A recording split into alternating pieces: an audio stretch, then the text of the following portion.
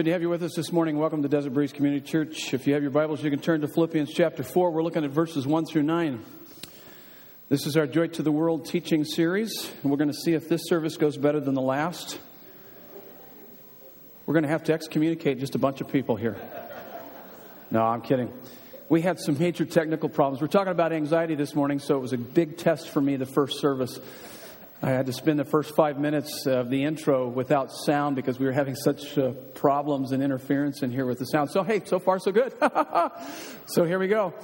If you have your Bibles, Philippians 4, Joy to the World teaching series. We've got 2 more to go after this one. And as you well know, Jesus coming to this earth was good news of great joy. The book of Philippians, written by the Apostle Paul, teaches us how we can have this good news of great joy in every aspect of our life, regardless of what's going down. And today we're talking about anxiety, joy and anxiety. If you have your sermon notes, you can follow along with this intro. Anxiety issues in our modern times are out of control. They're rampant. Would you agree with that? I think most of us would agree with that. Let me just give you a couple stats. I won't bore you with a lot of stats, but 43% of adults, close to 1/2 of our adult population, suffer adverse stress health effects.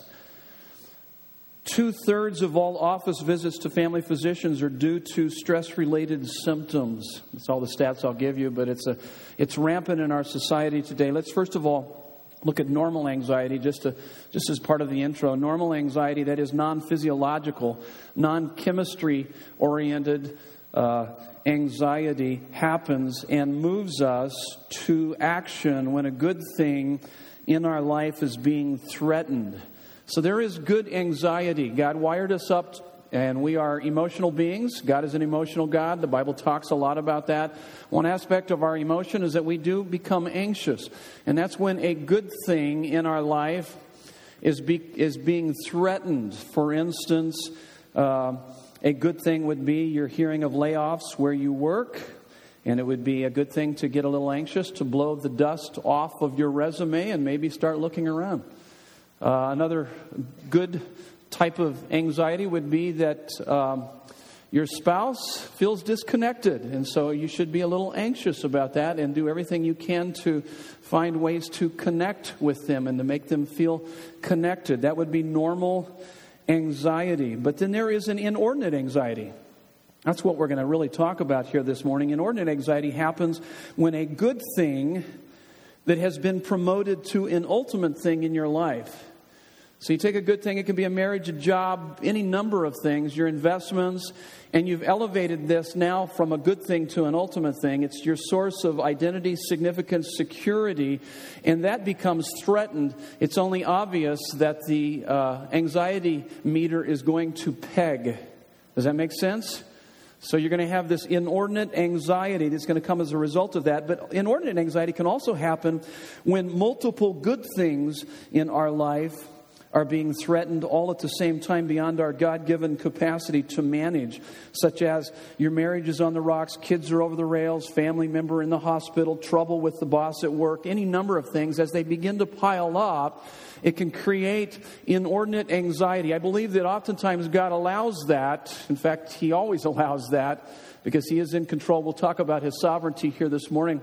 But He allows that primarily to push us closer to Him so that we become more reliant upon Him and also be able to identify our idolatry issues in our life and to identify those things in our life that we've moved from good to ultimate. But also to not just drive us closer to Him, but drive us closer to one another, to where we begin to reach out in community, because we need the support of others, and we also need His support. Otherwise, we're going to crash and burn in life. And so that's that inordinate anxiety.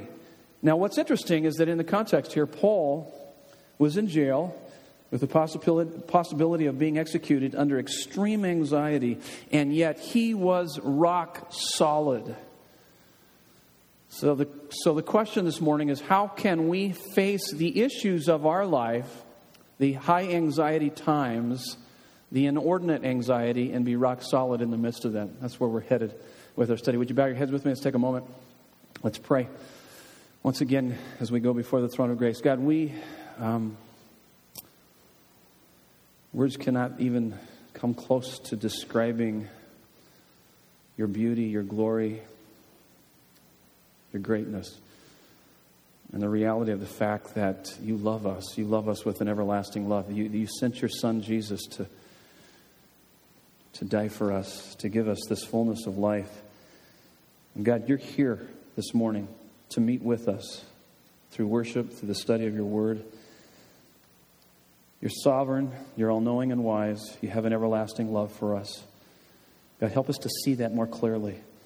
Help us to understand more fully what it tells us in Psalm 55:22, that we can cast our burdens upon you and that you will sustain us. You will not allow the righteous to be shaken. Those who put their faith and trust in the Lord Jesus Christ will not be shaken. So God, help us to learn how to work through the anxiety issues of our lives. And that understand that anxiety is really the cause of the many sins that we have in our life. And so we pray that you would strike at the root of our anxiety issues, which is unbelief about who you are, what you have done, and what you want to do in our lives. Speak to us, we pray. In Jesus' name, and everyone said, amen. So here's where we're going with this. Joy and anxiety happens. I'm going to give you this big idea, and then we're going to apply it three different ways. Let me read the text, Philippians 4, 1 through 9. This is absolutely one of my most favorite texts in the Bible, and I probably say that every week. And this whole book's my most favorite. But this particular text, I've gone to this text many times in time of need, in times of anxiety, in times of stress. And it has led me to the throne of grace where I have received amazing grace and mercy from my daddy, my father, my Savior, my King.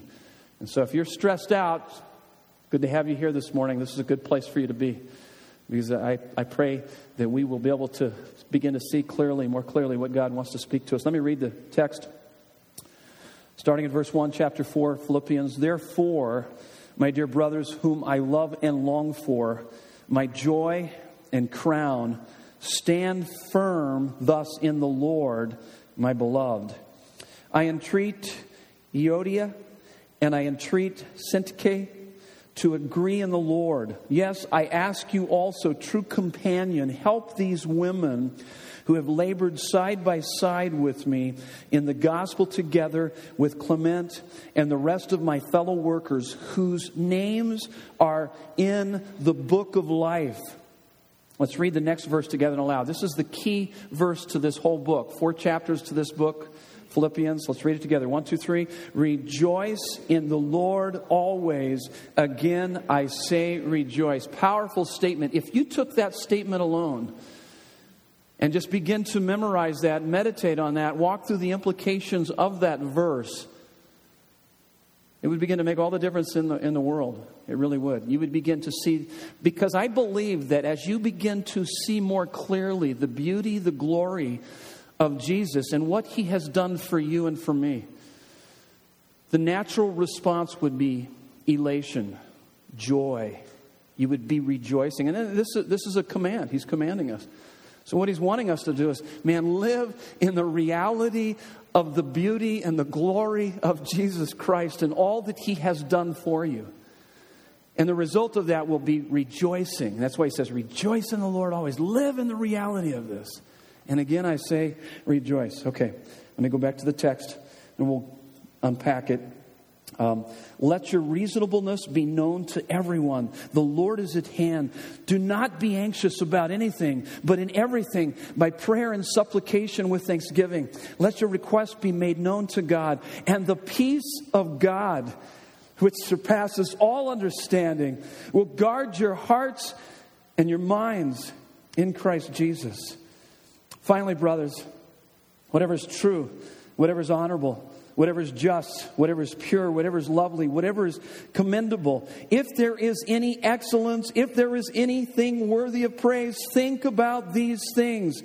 What you have learned and received and heard and seen in me, practice these things, and the God of peace will be with you.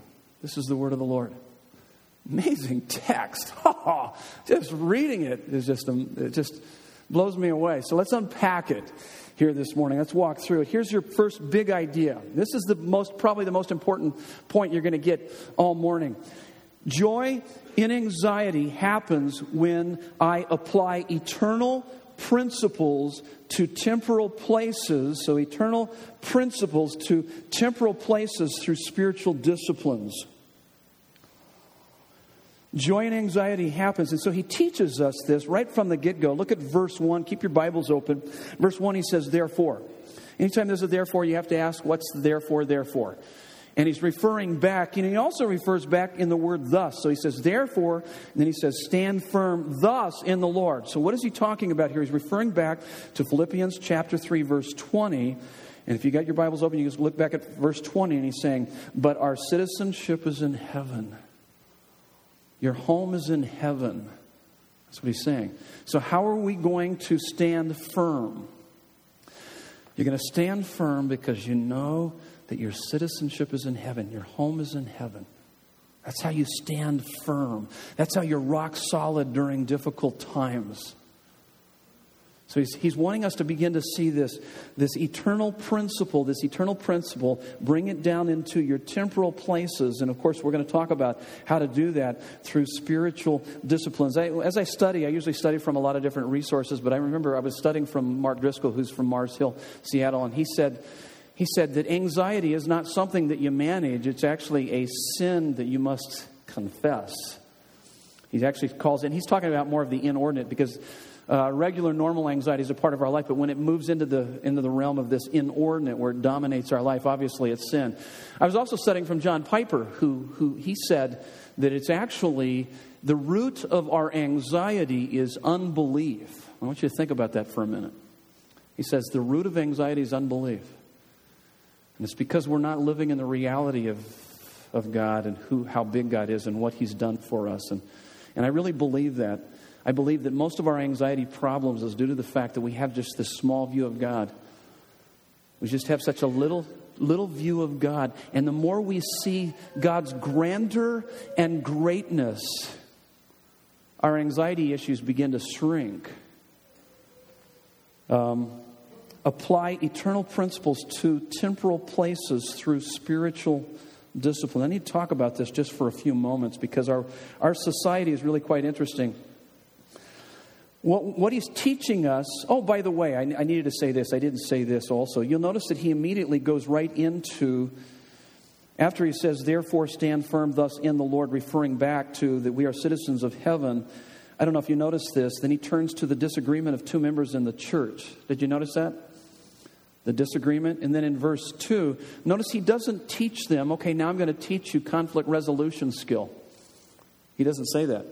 This is what he does. He takes a couple eternal principles and brings them down into the temporal place of their conflict. By the way, I don't think that this conflict was a doctrine issue, or otherwise Paul would have said something. This is doctrine, this person's wrong, this person's right, and we need to move on. Because Paul certainly didn't hesitate from dealing with doctrinal issues. I really believe that this was probably an issue that oftentimes happens in most churches today. It's not so much doctrine as much as it is in this non-essential area of liberty. Because as you've heard us say many times before, is that in the essentials of the Christian faith, there is unity, but in the non-essentials, there is liberty, but in all things, there should be harmony, there should be love. And so I really believe it was in one of these areas where maybe one sang on the worship team, the other one wanted to sing on the worship team, or maybe they both sang on the worship team and they didn't like each other and had this competitiveness nature going on. But he doesn't deal with in a sense that, hey, you guys need to walk through these steps. He basically says, remember what it says in verse 2? He says, agree in the Lord. Agree in the Lord. Don't you understand who you are in Jesus Christ? He's taking this big eternal principle and bringing it to their petty temporal place. And then he also says, I don't know if you notice this, but in verse 3, he refers to the people that he's inviting to help them out. And he's reminding all of them whose names are in the book of life. So you see him taking that eternal principle down into the temporal places. If you understood the implications of just that truth, that your name is in the book of life. This is not your home. If you understood that, that would, my goodness sakes, There's so much stuff that's petty in our lives that we stress out over. We stress the small stuff. We really do. And much of our conflict is over a lot of small stuff. But if we would begin to bring the reality of who Jesus is and all that he's done for us, a lot of that stuff would just not really matter to us. But see, we're not living in light of eternity. We're not living with the current perspective of eternity and these big eternal things for our lives. Now, and the reason for that, there's certainly a reason for that. It's because we live in a secularized society. But so what we've got to do is you must always see your little circumstances in the context of the eternal truth. You use cosmic truth on common circumstances is what we're learning here. And this is utterly different from how modern people deal with stress and cope with pressure. You pick up any book at Barnes & Noble or Borders, or you turn on Oprah or Dr. Phil or any of these, and what you're going to find is that they step over the principle, these eternal principles, and go right to the methods, the techniques. They never start like this in helping you to deal with stress. Hey, what is the purpose of life? What happens when we die? Is there a God? Are there moral absolutes? Is there a judgment? See, these are questions of epistemology. These are big picture questions. And you got to ask those questions. You have to answer those questions if you're going to deal with the stress in your life. They typically start with methods, techniques, relaxation techniques. Think positive thoughts. Got to think positive thoughts. Garbage in, garbage out. Slow your pace. Reduce your schedule. Balance your life. How's your diet and sleep patterns? Here's what's interesting about the Bible. The Bible always deals with the big picture. By the way, if you read this Bible thinking that it's kind of like Aesop's fables, a bunch of morals. Oh, what do we need to learn today, Johnny and Susie? What are the morals of the story? And it doesn't do that. It's a book about God. It's a book about God. It's telling us something about God. It's also telling us something about us and our typical response to God. But it's a book about God. And this is what I've learned, is that my worship rises or falls with my concept of God. If you came in here and you're kind of apathetic, it's because you have a real small view of God. But the more you begin to see God, you begin to see the God of all creation who is madly in love with you, thinks the world of you, is pursuing you passionately and aggressively. He loves you. You're not here by chance. You're here by divine design. And the more you begin to understand that, and your vision of God, your view of God is more consistent with this book, I'll tell you, that will take care of the anxiety issues. It will. It'll obliterate them. It'll blow them out. You'll go, what the heck? Why did I spend all my time worrying and fretting? And oh my goodness. I had no idea you loved me so much. I had no idea you were in control. You're sovereign. You're so wise. Unbelievable. But what happens is that we tend to deal with all these symptoms, and it's like putting a Band-Aid on our lives, and it's a little bit like this. My wife and I like going to a lot of different cities. We love cities. I would probably live downtown in the city here if we had a downtown city to live in. I mean, we don't have much of anything. Most people all live out in the suburbs here because Phoenix, they've always tried to regenerate it and get it going, but for some reason there's not a lot of people that live down in the downtown area. Everybody travels down into that area for the most part, but it's nothing like most cities. But we enjoy going to New York City. How many of you have ever been to New York City? A lot of fun. That's a cool place. It's a cool place to hang out. We ought to plan a trip sometime, huh? What do you think? You have to keep up with Nancy and I because see what we do when we go to these cities. Some of our favorite, New York City and Seattle and Gila Bend and no, I'm kidding. That was a bad joke. But we just went to Portland for the first time this last year, and it was just a blast. Unbelievable. It was just a lot of fun. But when we go to the best way to see a city is to walk. We just walk all over that place. And finally, about the second day or so, we were getting pretty tired, and we thought, hey, let's take the trolley. So we hopped in the trolley. We kind of had our path kind of charted by the map and doing all that, checking it out. And we got in the trolley, and then all of a sudden we took a different turn in the trolley. The trolley began to take us out of town, and we're looking at each other like, what in the world? We don't want to do that.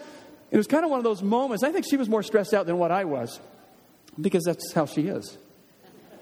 No, she's actually, I'm the one that's more stressed out, actually. But actually, I was pretty cool about it, and she was a little more stressed out. And the same thing kind of happened when we were in San Diego. We took the train, and did the trolley, and it began to take us way out into an area. It's like, I don't think we should be here anymore. It's kind of one of those things. But as we're driving, as we're going, we both looked at each other. It was kind of one of those moments. We looked at each other and we go, we don't know where in the world we're going. But boy, we're making really great time, aren't we? And we were, but we didn't know where we were going. See, what happens is when you start dealing with stress issues and you talk about relaxation techniques and think positive thoughts and slow the pace down, you're making maybe really good time, but you don't know the heck of where you're going. And see, that's why it's important to have the bigger picture, because much of those stress issues could be dealt with if you just had a renewed vision with a current perspective of eternity drop deep into your heart as it relates to your current situation. It would change everything. I mean, you wouldn't have to do the stress technique probably. Although, and there's nothing wrong with any of these things. But sometimes doing all the stress stuff, the stress techniques, is keeping us from pushing our heart closer to the creator of the universe in whom we ultimately need. But we manage it. We kind of manage our stress. And God's saying, wait, why are you trying to manage that? You don't even know where you're going.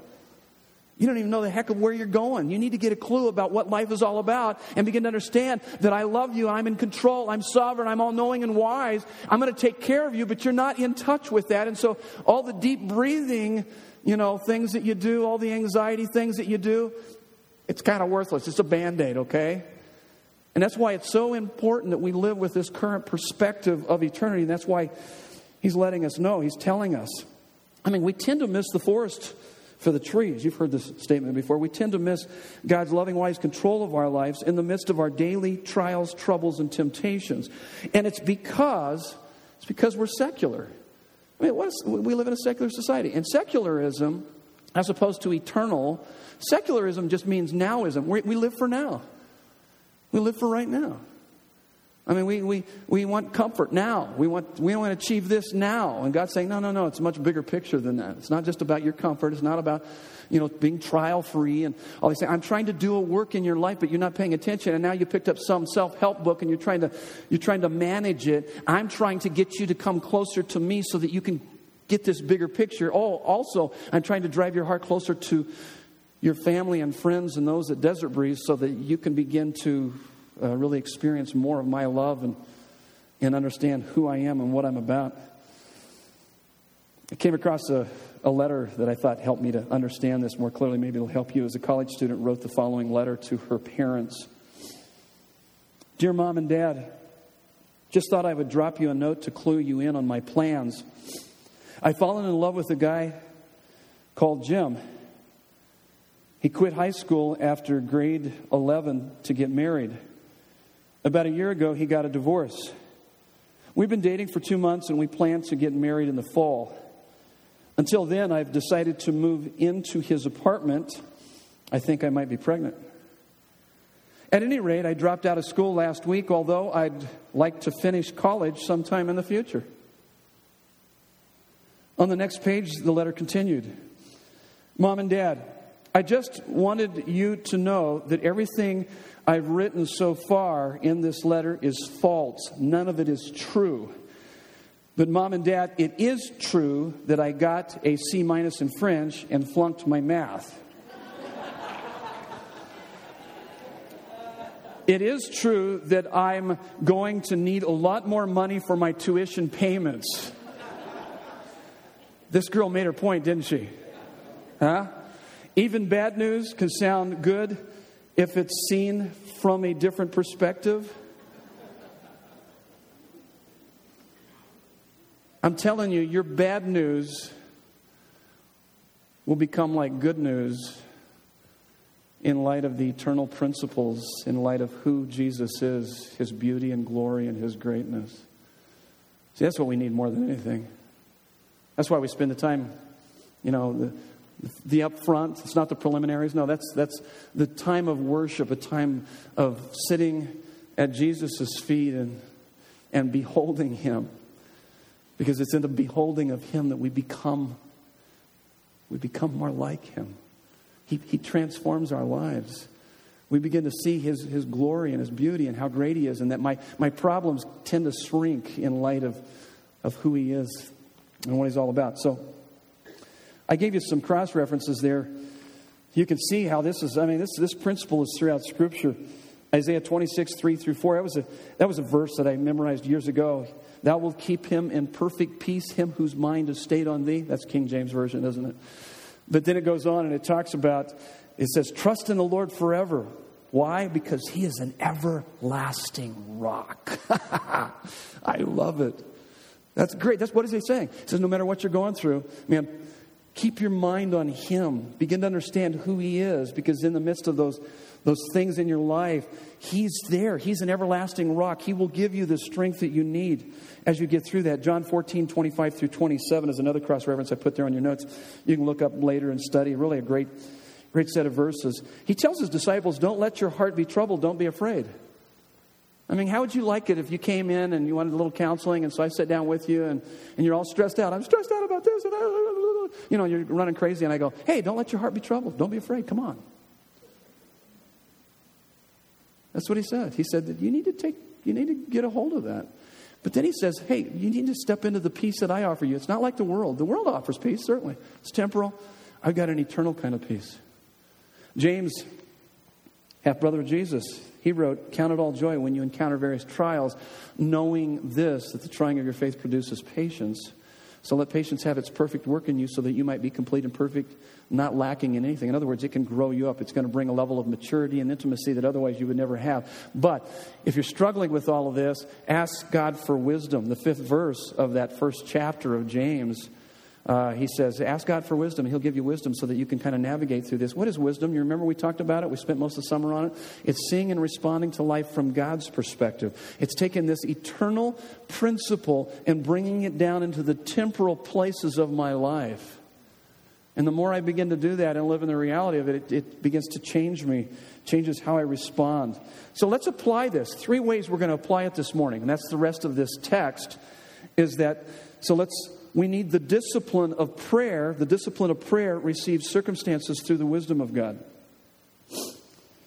So the discipline of prayer receives circumstances through the wisdom of God. Now look at verse 6. He says, do not be anxious about what? About what? Anything, but in everything. Do you like that? Don't be anxious about anything, but in everything. So, okay, you can answer out loud here. Let's go through the list of anythings, okay? Because you have an anything, and I've got an anything. It fits in there. It fits on the list. Everybody has an anything. So do not be anxious about anything. Would that involve a bad report from the doctor? You got cancer. What do you think? Yes? Okay, nice and loud. Okay, very good. How about you're working through divorce issues? You got a real rocky marriage, and maybe the one files for divorce. Does that include that? How about the death of a loved one, or even your impending death? Okay. How about loss of a home? Okay. How about car problems? Okay. How about you've had a pet for 15 years and you're going to have to put it down? Only if it's a dog.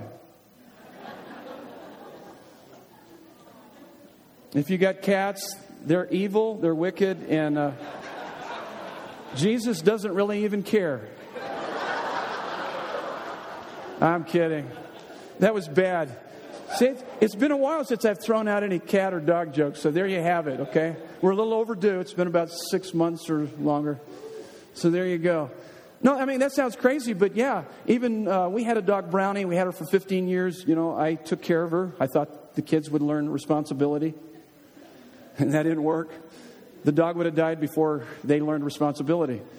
And so I took care of her, and I never thought that my heart would really grow attached, and it certainly did. It was just really interesting. Here's what I love about this. He says, do not be anxious. And that word anxious means don't be jerked around by everything that's in this world. It means just literally just to be pulled here, pulled there. Like, I got to take care of that. Oh, man, and I forgot this. And That's what he's saying. Don't be anxious about anything, but in everything, with prayer and supplication. Do you hear the call of the Father to you? He loves you. I want to hear about it. Everything. Everything about your life. I love you. Whatever matters to you matters to me. I'm a big God. I love you. I want to be intimately involved in every aspect of your life. Oh, my goodness. I didn't see it this last week, but I was reading that this morning in the first service. It just hit me. It's just like, oh, that's his invitation to us. He says, man, don't be anxious. Some of you need to hear that. Man, why are you stressed out? Don't be anxious about anything, but in everything, with prayer. That's the big general communication, conversation, communion with the Father. With prayer, supplication is a kind of prayer. That's just meaning petition. Bring your request. And then he says something really interesting. And thanksgiving.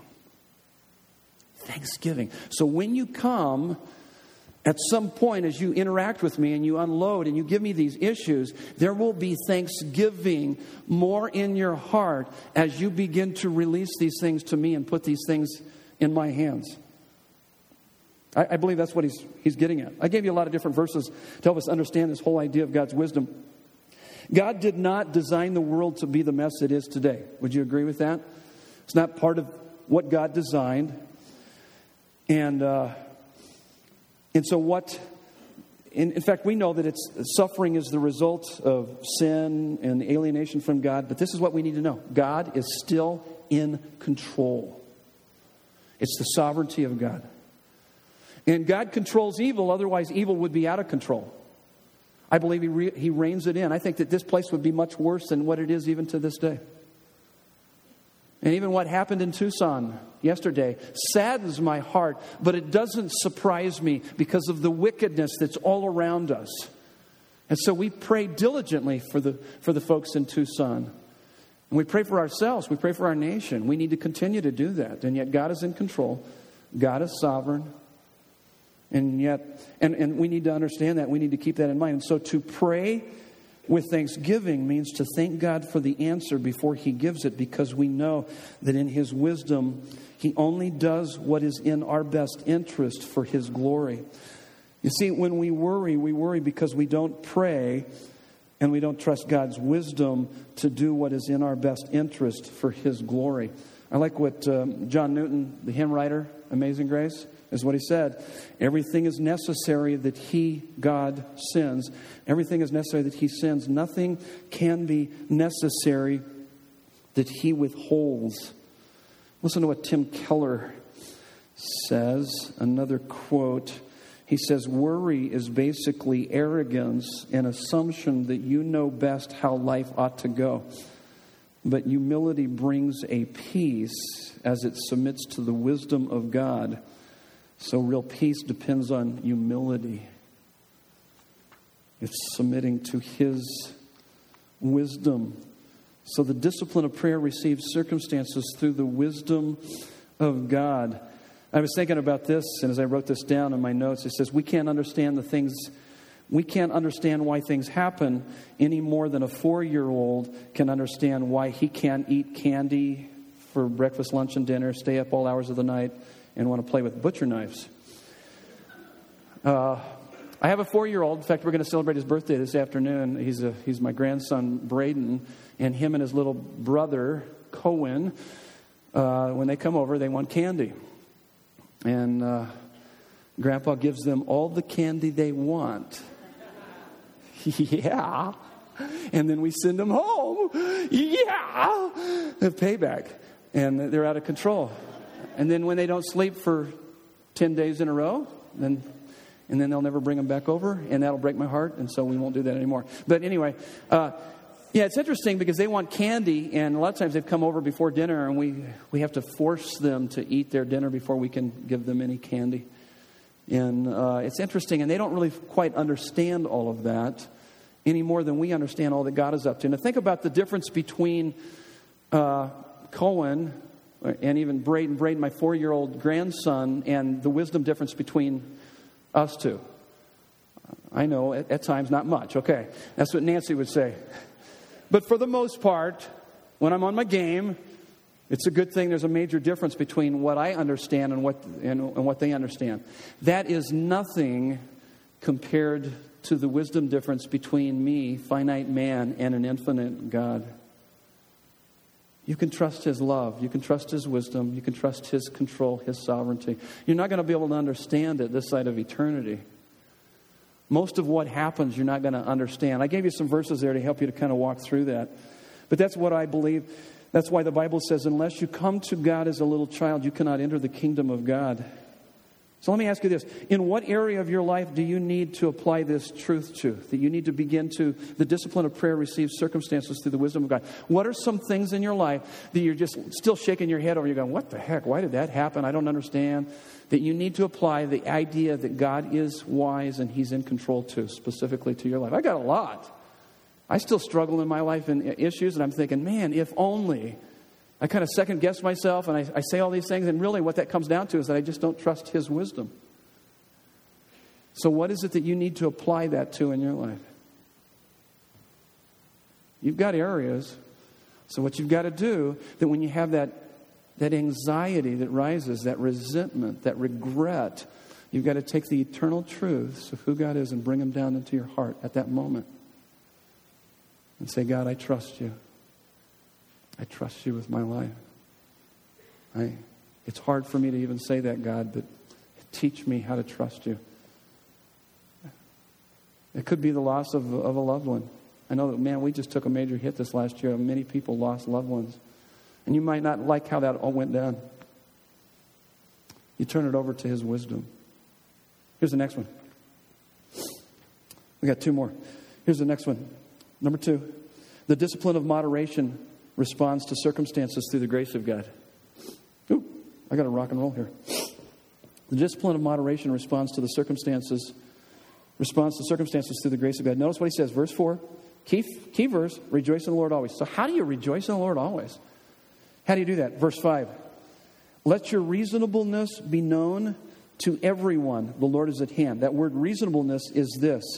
This is radical evenness of temper.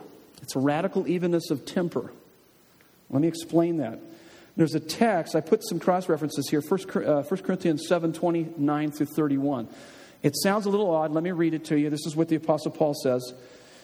He says, the appointed time has grown very short. From now on, let those who have wives live as though they had none. Praise God. I've been wanting to do that for a long time. No, that's not what you think it means, okay? And those who mourn as though they were not mourning, and those who rejoice as though they were not rejoicing, and those who buy as though they had no goods, and those who deal with the world as though they had no dealings with it. For the present form of this world is passing away. What is he saying? He's saying, don't put all your eggs in one basket. Don't make any of these the ultimate in your life. It's not your identity. It's not your security. It's not your acceptance in life. It's not that. So don't do that. Don't put so much weight in that. Live as if that doesn't carry that much weight in your life. You're not saying it's not important. It's a good thing, but don't elevate it to an ultimate thing. Jesus did the same thing to His disciples when they came back. 72 of them had come back after a little mission trip that He had sent them out on. It's in Luke 10:20, and they're rejoicing. They're going, man, you're not going to believe it. We were casting out demons. We were seeing some amazing things happen. And Jesus talked a little bit about Satan, and then He goes, hey guys, listen to me. Come here. Don't rejoice that you have a great big ministry. Rejoice that your name is written in the book of life. What was He doing? The discipline of moderation. So that they could respond to circumstances through the grace of God. Once again, John Newton, hymn writer, this is what he says. If you understand the grace of God, it makes the worst times bearable and the best times leavable. This is what is known as holy moderation. See, if you have the smile of God, if you have the grace of God, which we do, all other frowns are inconsequential. Think about that. You have the smile of God. You have the grace of God. Grace of God. You have His favor. If you have His favor, oh, well, you're snubbed at work. Oh, well, you're snubbed at home. Oh, well, you have the smile of God. Do you understand that? That's what he's saying. That's what he's getting at. That's what we need to understand. Rejoice in the Lord always. Let your reasonableness be known to everyone. This radical evenness of temper. If you have the commendation of God, all other commendation is trivial. See, a Christian has sorrow. but not despair during times of loss. A Christian has happiness from good times, but it's not his ultimate joy. When we stress out, we have forgotten who we are, what Christ has accomplished for us, and what Christ has in store for us. I'm kind of amazed a lot of times. I watch these different things on TV, these advertisements. Recently, I have a couple illustrations. I'll just give you one here. Is this publishing clearinghouse is giving away $1 million a year for the rest of your life. How many would like to have that? Just show of hands. Okay, we'll sign you up. We'll sign you up. I mean, I wouldn't push it away. I wouldn't. I mean, I think in fact, I've already got it spent, okay? I've got it already spent. And I think that would be really a cool thing. It's really interesting when you see these people when they go to the door. You ever notice how the people respond? Whoa! I can't believe it! It's like, man, they're crazy. I mean, I'd probably be a little excited. I probably just wouldn't go, hey, that's cool. Yeah, right on. I probably wouldn't do that, okay? But I'm telling you that $1 million for life till you die, every year until you die, is nothing. Is nothing. Is nothing. Remember, we already studied it. It's all crap compared to the surpassing knowledge of the Lord Jesus Christ, having your name written in the book of life, any of those things. And too often we're not living in the reality. That's why he says you got to practice this sense of this discipline of moderation response to circumstances through the grace of God. Do you understand the grace of God? Live in the reality of it, because I'll tell you what, it won't make your highs so high and it won't make your lows so low. That's all it means. Next one. Here we go. The discipline of the presence of God rules circumstances with the peace of God. He says, if you do these things, basically in verse 7, he says, the peace of God will guard your heart and mind. And then in verse 9, he says, and the God of peace will be with you. It's one thing to seek the peace of God, but you must not stop there. You must seek the God of peace. There's a major difference between seeking the peace of God versus seeking the God of peace. How do you know you're only seeking the peace of God? It's because you only pray when bad things are happening. By the way, I'm not saying that's bad. Well, I just don't want to come to him only when I'm hurting. Well, okay, come to him. He's inviting you.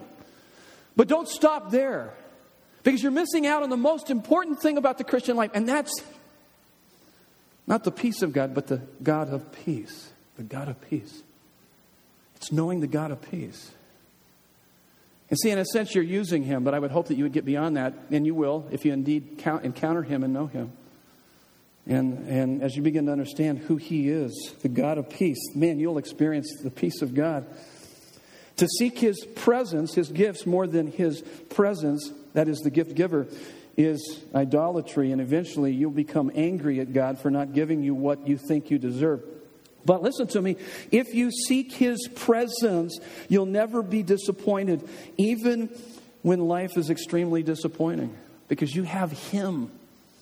I'm not going to spend a lot of time reading the quotes here, but one of my favorite books, man, it just helps me to practice the presence of God. That's the title of it, by Brother Lawrence. He's a monk back in the, when was he? Back in the 17th century monk. Found incredible delight in the discipline of practicing the presence of God in the most menial, mundane, and even menacing times. Let me just read a couple quotes here. He's talking about this presence of God. We should practice God's presence through a continuing conversation with him, that it would be shameful to trade such a relationship for trivial foolishness, and that we should feed our souls on the highest thoughts of God. We can find deep joy by simply being with the Lord. And he goes on, he says, the greatest pains and joys the world has to offer can't compare to the experience of walking with God. And that's what he's talking about here. Knowing the God of peace who will bring us the peace of God. So how do I know that God's wisdom is working for me? God's grace will restrain me from inordinate attachments, and God's peace will rule in me regardless of what is happening around me. Well, that's what we're going to do now. We're going to take communion. Let's prepare our hearts for communion. Those that are going to serve us communion, if you would find your way back, Ryan's going to come up and lead us in a song. Oh, he's not going to do that? Okay. Ryan's been struggling this morning. He's been throwing up. And so keep him in your prayers. And so we're going to play a song here during this time. But let me walk you through this. It's on the bottom part of your notes. It's pretty amazing as we take communion here this morning because it really ties all this together. In 1 Corinthians 11, 25 through 26, it says, do this in remembrance of me. So when we take these elements, and by the way, if you're not a believer, you can let them pass by. If you have put your faith in the Lord Jesus Christ, take the elements, hang on to them, and we'll walk through them together here this morning. But Jesus, in his instruction to his disciples, and then Paul elaborates on it a little bit more in 1 Corinthians 11, 24 and 26. He says, do this in remembrance of me. And then he goes on and he says, as often as you do this, you proclaim the Lord's death. I found this really interesting, the word remember. The Greek roots means the in the midst, member, called to mind. And the word proclaim, the Greek means to make known publicly. So this is how I put it down, and this is what I want us to do here this morning. In the midst of your life, your crisis, think through the implications of my irrefutable, outrageous, sacrificial love for you on the cross until the truth of it brings calmness and confidence to your heart, which will be translated into your everyday life. Let's pray. Would you bow your heads with me?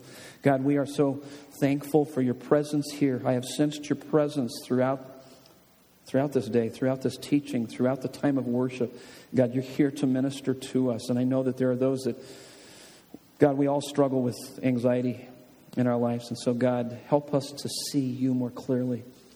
And may we see how, through your sacrifice, the ultimate sacrifice, that's the guarantee that we have your presence in our life and all the issues of our life are taken care of through your wise, loving control.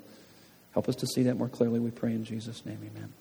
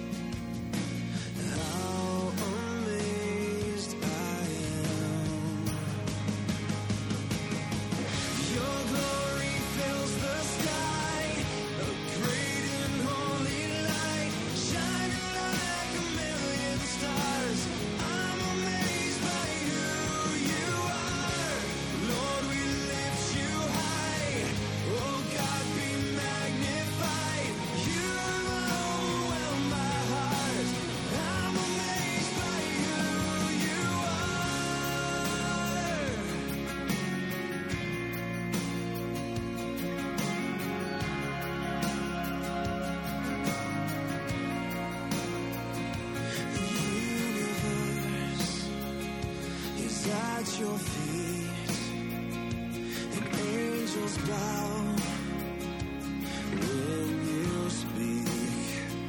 So high above our greatest song, but still you call, and we will come. How amazed I am. Your glory fills the sky, a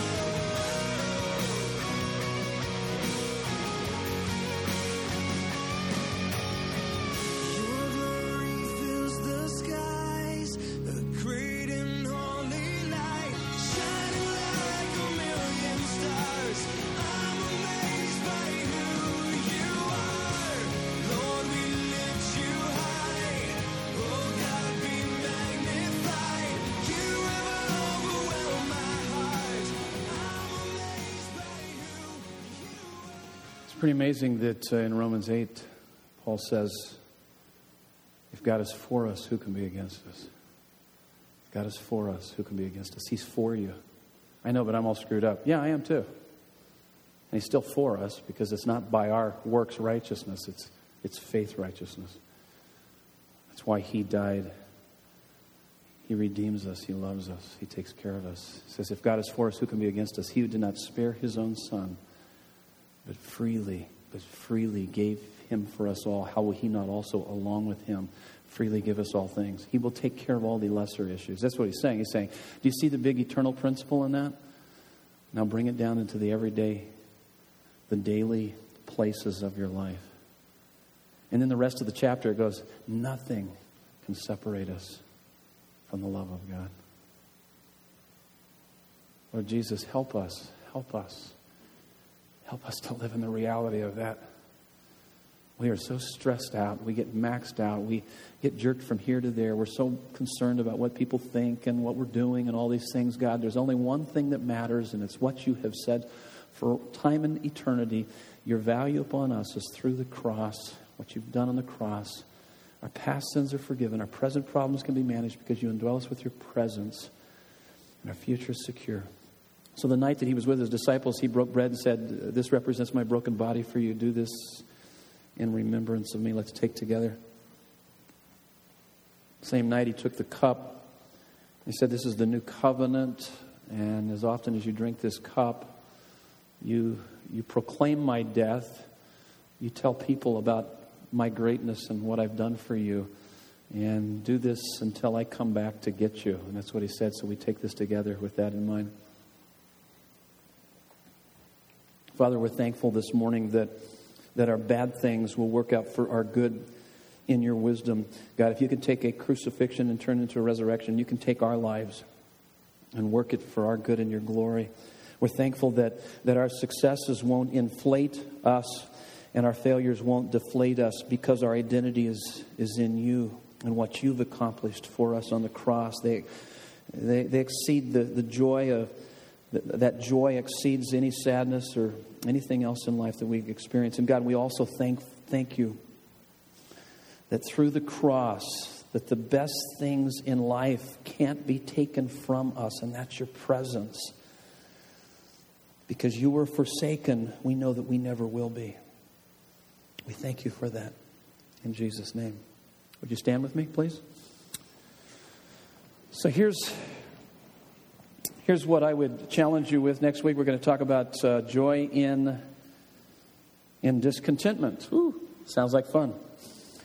And we're going to talk about joy and discontentment. This is what I challenge you this morning. So this next week, as you go about your tasks, remember to apply the eternal principles to the temporal places through spiritual disciplines. May you walk in the reality of this and keeping in mind this eternal perspective of all of who God is, what He's done for you, and what He's going to continue to do in your life.